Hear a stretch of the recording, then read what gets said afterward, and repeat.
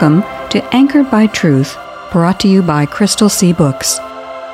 In John 14:6, Jesus said, I am the way, the truth, and the life. Our goal is to encourage everyone to grow in the Christian faith by anchoring themselves to the secure truth found in the inspired, inerrant, and infallible Word of God. They will say, where is this coming he promised? Ever since our ancestors died, everything goes on as it has since the beginning of creation. 2 Peter chapter 3, verse 4, New International Version.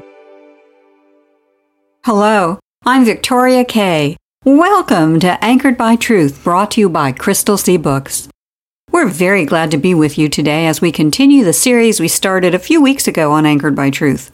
We are calling the series 10 Facts Every Christian Needs to Know. In the studio today, we have R.D. Fierro. R.D. is an author and the founder of Crystal Sea Books. So far, we have covered 5 of the 10 facts, and we have done that over 6 episodes. R.D., do a quick review of the first 5 facts and maybe take a quick look at where we are and where we're going. Well, before we get started, I'd also like to say hello to all the listeners who are joining us here today. And I agree with you. I do think it is a good idea for us to do a status check at this point in the series, because I truly think that this is one of the most important series that we've ever done on Anchored by Truth. Why is that? Well, to say that our society is in a bit of a mess today, that's probably an understatement. And I don't want to spend too much time just listing the litany of social and cultural issues that are afflicting our nation and the West in general, because those issues are apparent and well known. But one of my observations has been for a long time that while we normally talk about economic problems or social problems or health problems, political problems, etc., all of those supposedly different kinds of problems, they really stem from a spiritual problem. And at the heart of that spiritual problem is that too many people, way too many people, are turning away from the only source of truth and light that can ever make a difference in the human heart, and that's the Bible. It's very safe to say that over the last 75 years or more, there has been a steady decline in the United States and in just about all Western cultures in biblical literacy. As a matter of fact, most surveys of the general population tell us that far less than 10% of Americans have any real depth of knowledge about the Bible. And you believe that one reason for that is that today in America and the West, most people have come to regard the Bible as either being only partially true at best and outright myth and fairy tale at worst.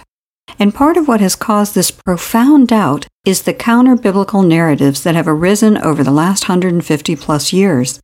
These counter-biblical narratives have become so deeply embedded in our society that the counter-narratives hold much greater sway over our population than the transcendent truth of the Bible. And so far, we have talked about an unholy trinity of those deep narratives: deep time, uniformitarianism, and evolution. Geological uniformitarianism played key role in convincing people like Charles Darwin that the Earth was millions or billions of years old. This in turn allowed Darwin to extend those uniformitarian ideas beyond geology to biology, which turned into the great theory of evolution. So those 3 ideas became instrumental in creating widespread doubt or indifference to the Scripture. Well, we pointed out last time that probably the most prominent atheist of the last 3 or 4 decades is Richard Dawkins. And lest anyone think that this dark, despotic chain of decline... That's easy for you to say. Dark, despotic chain of decline. Not really. But just so that listeners don't think I'm being unduly melodramatic, even Richard Dawkins has connected Charles Darwin and his ideas with a lack of faith in God, what I am calling the dark, despotic chain of decline. Dawkins has written, and I quote now, although atheism might have been logically tenable before Darwin, Darwin made it possible to be an intellectually fulfilled atheist, end quote. In other words, that very prominent atheist, Richard Dawkins, admits that without Charles Darwin, or at least without the ideas that Darwin popularized, someone wanting to be an atheist was continually confronted with some very troubling questions that their belief system couldn't answer. Without God, where does everything come from? Without God, who created life?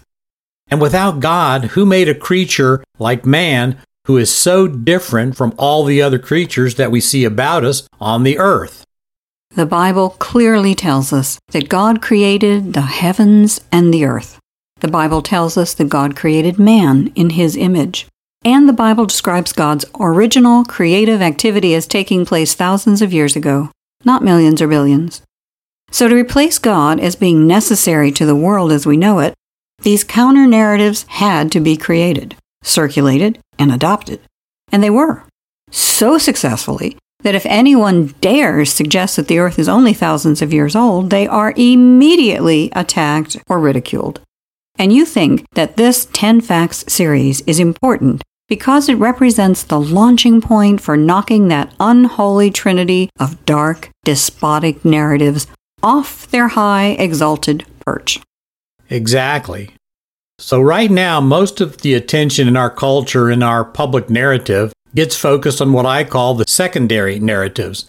The narratives that we notice, such as the prominent social and political narratives, are secondary ones. Those narratives are things like the acceptability of abortion or same-sex marriage, the difference between so-called green energy and fossil fuels, about increased government control and regulation over our daily lives, etc. These secondary narratives emerge from and are dependent on the primary narratives. Primary narratives are the overarching paradigms that are so embedded in our culture that they're not even noticed anymore. And as we mentioned last time on Anchored by Truth, these primary narratives are like the framed art prints on your wall. Initially, when you put them up, you see them, you notice them, you think about them. But as time goes by, you notice them less and less. And eventually, you only notice those art prints when a visitor comes in and makes a comment about them. Well, deep time, evolution, and uniformitarianism, among others, are now primary narratives in our culture.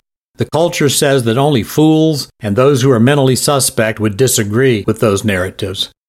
So, as we mentioned last time, briefly put, deep time, along with its close cousin, the Big Bang, does away with the need for God as creator of the universe. The general theory of evolution does away with the need for God as the author of life. Biological uniformitarianism provides that the mechanism we need to explain the amazing biodiversity around us and does away with God as sustainer and multiplier. And geological uniformitarianism explains why the Earth's surface looks the way it does. And, in doing so, geological uniformitarianism does away with God as the administrator of justice. The big lesson that came out of the Genesis flood is that if you practice evil continually, God will wipe you off the face of the earth. That's a pretty potent lesson in how seriously God takes sin. The sum of these parts is that we have now done away with any need to acknowledge God, since we can explain the universe, life, and the surface of the earth without Him, and since we've done away with God, we can now create our own standards for what constitutes personhood, family, man's dominion over the earth, etc. Right. So these primary so-called scientific narratives give rise to another primary moral or ethical narrative, and I want to spend a little bit of time talking about that today. And that narrative is sometimes phrased as homo mensura. According to the Merriam-Webster Dictionary, homo mensura is a doctrine first propounded by the Greek philosopher Protagoras, which holds that humankind is the measure of all things. It is sometimes simply stated as man is the measure. This means that everything is relative to human apprehension and evaluation, and that there is no objective truth. We've talked before on Anchored by Truth that we live in a postmodernistic world that not only denies that we can know absolute truth, but also that it even exists. Right. Nature abhors a vacuum. So once we did away with God, we had to have something to fill that void, that God void. So man stepped up and stepped in. And so as you've already noted, this freed man up to begin to define any of the transcendent standards that God had established for man. Man could now redefine those standards, do away with them entirely, or he could establish his own standards in their place, and he did so. In effect, man felt free to do away with the 10 Commandments because supposedly science had done away with the being who sent those commandments down the mountain. The problem is, of course, we didn't do away with God or His truth, and the house built on intellectual sand falls when the river of reality hits it. And we are seeing all around us the reality of what happens when man starts to see himself as, in fact, being the only measure by which all standards should be established or moral or ethical judgments be made. There's an old saying that ideas have consequences. Well, we can now see all around us the consequences that these primary narratives have had on communities and societies. And I think that a lot of people are waking up to the fact that they don't like these consequences. But, and this is a big but, those primary narratives are so deeply embedded within our culture that we've moved past the point where we can simply dismiss those primary narratives out of hand, as it were. It's no longer enough to say, like the old bumper sticker used to read, quote, "The Bible says it, I believe it, end of discussion," end quote. Now, that may be true for many people. They do believe the Bible, and that's great. But when you simply proclaim, but you fail to explain, you haven't given that other person that you made that pronouncement to any reason that they should accept your proclamation. And even Jesus modeled this approach in providing a witness to the watching world. In the Gospel of John, chapter 14, verse 11, Jesus said, quote, "Believe me when I say that I am in the Father, and the Father is in me. If not, believe because of the things I do," unquote. And that's from the Good News translation. Right. The predominant result of the primary narratives supposedly that come from science, these narratives of deep time, evolution, uniformitarianism, the primary result of those narratives was to get rid of the perceived need for God. And then this gave rise to a primary narrative that now man was the highest and really the only judge for how life was to be lived, or how the universe was going to be explained, or how the affairs of man were going to be governed. So if we are going to get back to the world where God's transcendent truth supplants homo mensura, we can't just dispute the child narrative. We have to begin with the false parents. So in this 10 Facts series, we are challenging the so-called truth of those primary narratives that we supposedly get from science. And we've gone through 5 of the 10 facts so far. Right. But rather than moving on to fact number 6 today, I want to take a little more time and give a broader overview of what we're trying to accomplish in this series. With the first 5 of our 10 facts, we have challenged the prevailing view of what might be termed natural history. And with the next 5 of our 10 facts, I want to shift from just talking about natural history to talking about human history. And I specifically want to talk about how we can know that human history is not only consistent with what the Bible reports, but how certain events within human history actually help us confirm the Bible's supernatural origin. We have often said on Anchored by Truth that any book that claims to be the Word of God must possess at least these attributes. First, the book must be consistent with what we know from making observations about the world around us. And I'll add that we're not just talking about observations of the physical universe, but also what we know about the history that has preceded us, both natural history and human history. Second, that book would have to give evidence of a supernatural point of origin. These criteria are important. You obviously wouldn't want to trust a book claiming to come from God that is manifestly inconsistent with observations you can easily make. Why trust a book's depiction of heaven if you can easily verify it can't even accurately tell you about Earth?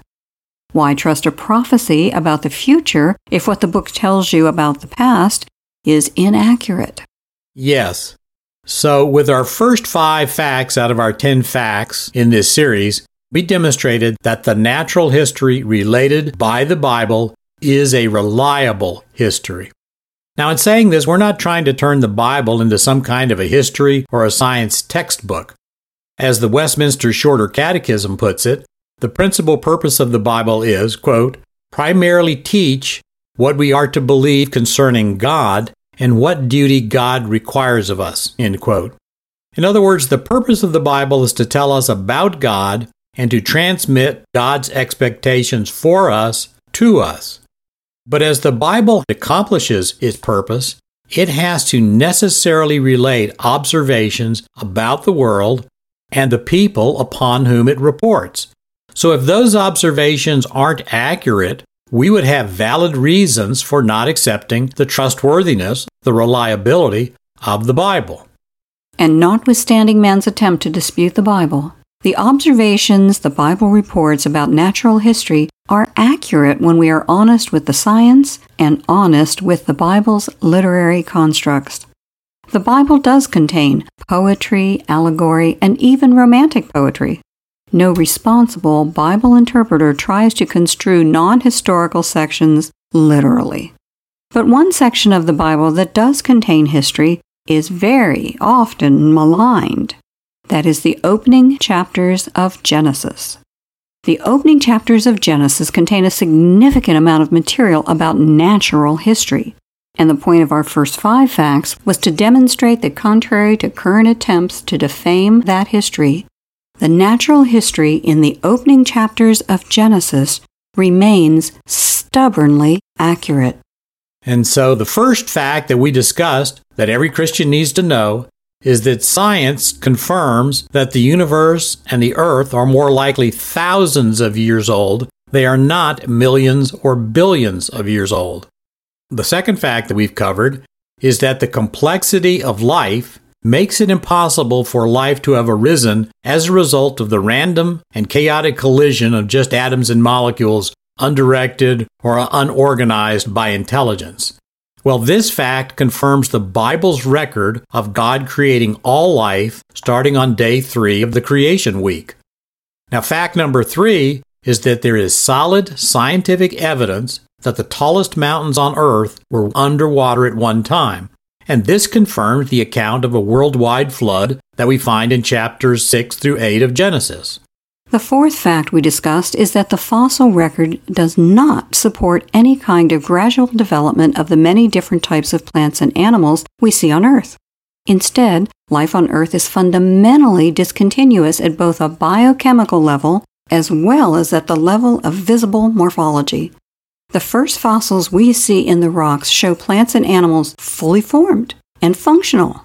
And even those phyla that are supposedly hundreds of millions of years old so closely resemble their modern counterparts that they are easily recognized. The fifth fact we have talked about is that the dating methods that are used to assign dates to rocks or fossils all depend on assumptions that are unproved and unprovable. Moreover, those methods have been shown to dramatically misdate certain specimens when we know when a particular sample of rock was formed by volcanic eruption. Right.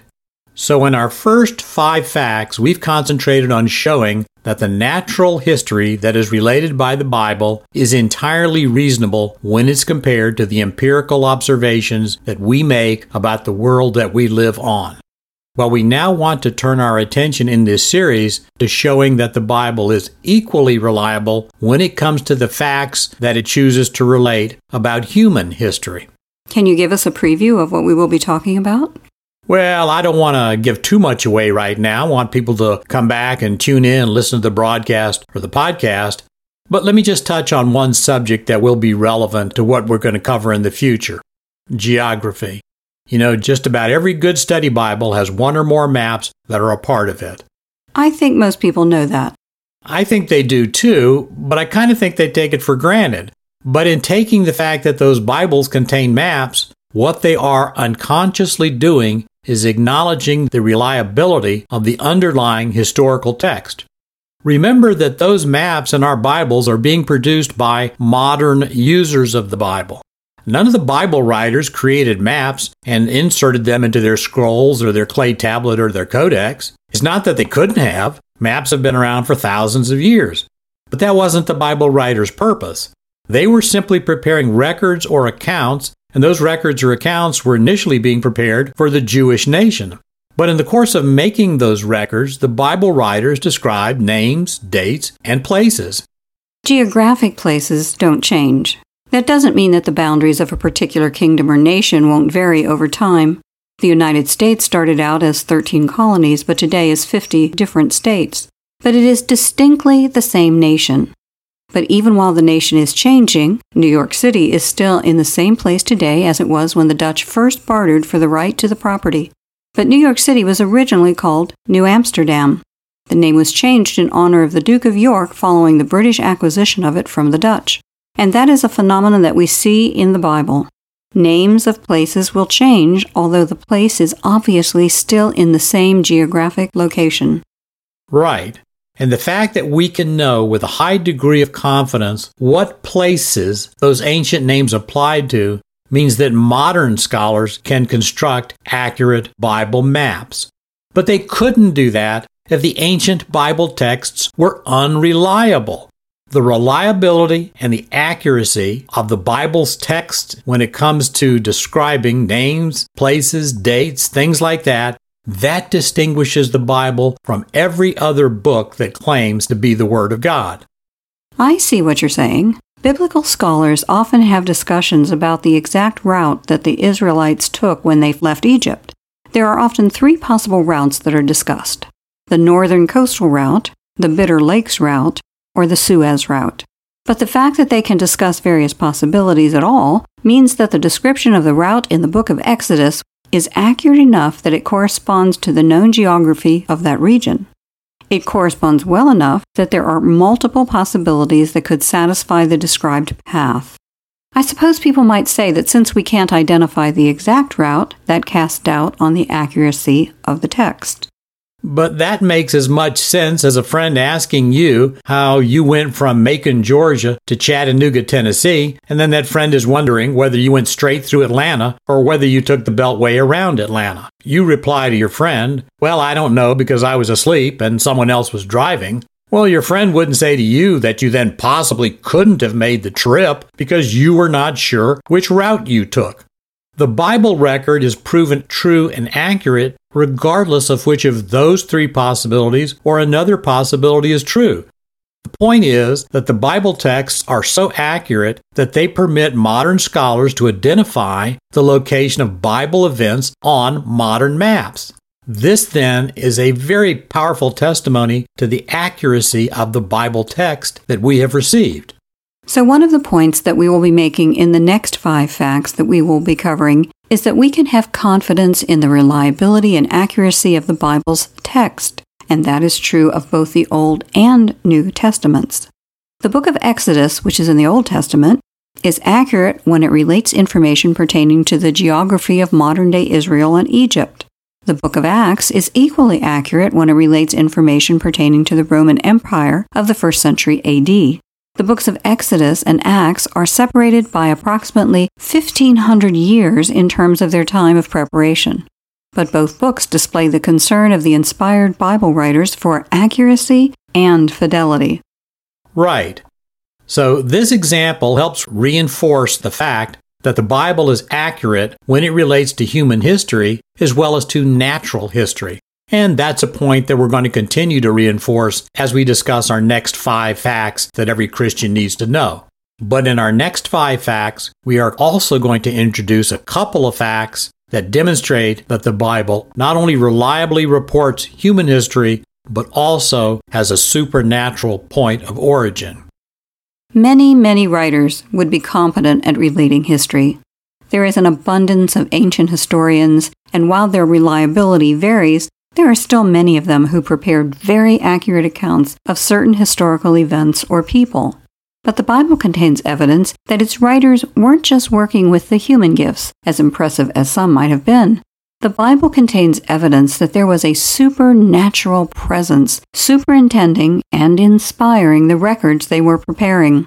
When God directed the individual writers to pick up their pen or stylus, He provided them information that would have been impossible for them to discern unless He was choosing to give them supernatural insights. And the point of this series and today's discussions is to help Christians guard against, as the Apostle Paul puts it, Satan's wiles. Ever since the Garden of Eden, Satan has used the same strategy. First, Satan casts doubt on God's goodness. Well, the next thing that Satan does is he denies God's truth. The next thing Satan does is he elevates the self-importance of man. And then, of course, the final thing that Satan does is he establishes a replacement for God's truth in the heart and mind of men.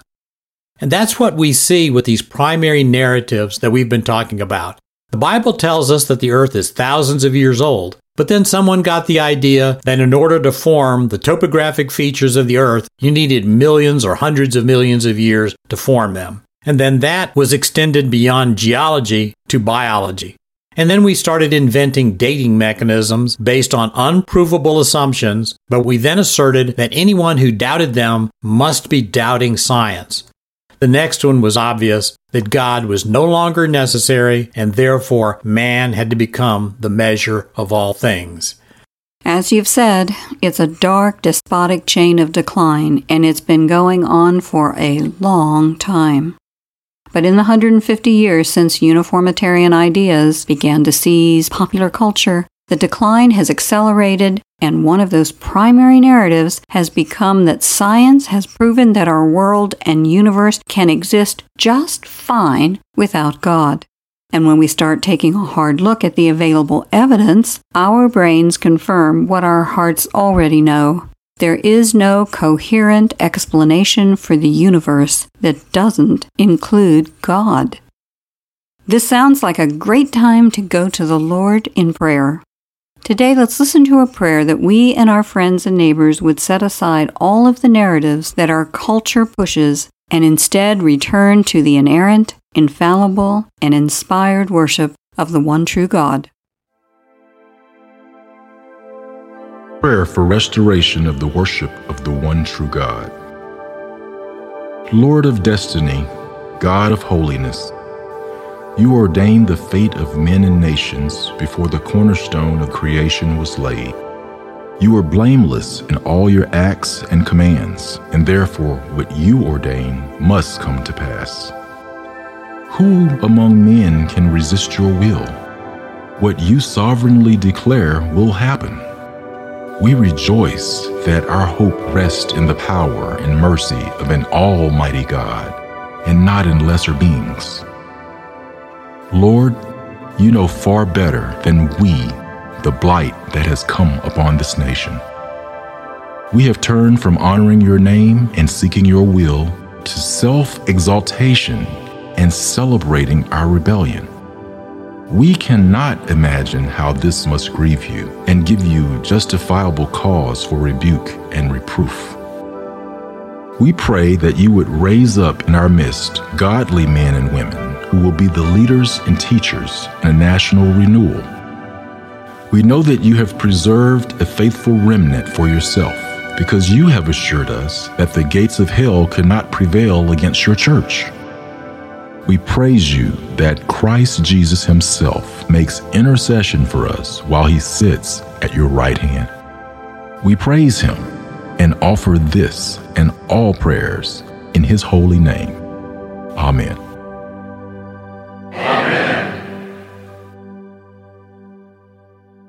We hope you'll be with us next time, and we hope you'll take some time to encourage some friends to tune in also, or listen to the podcast version of this show. If you'd like to hear more, try out crystalseabooks.com, where we're not perfect, but our boss is.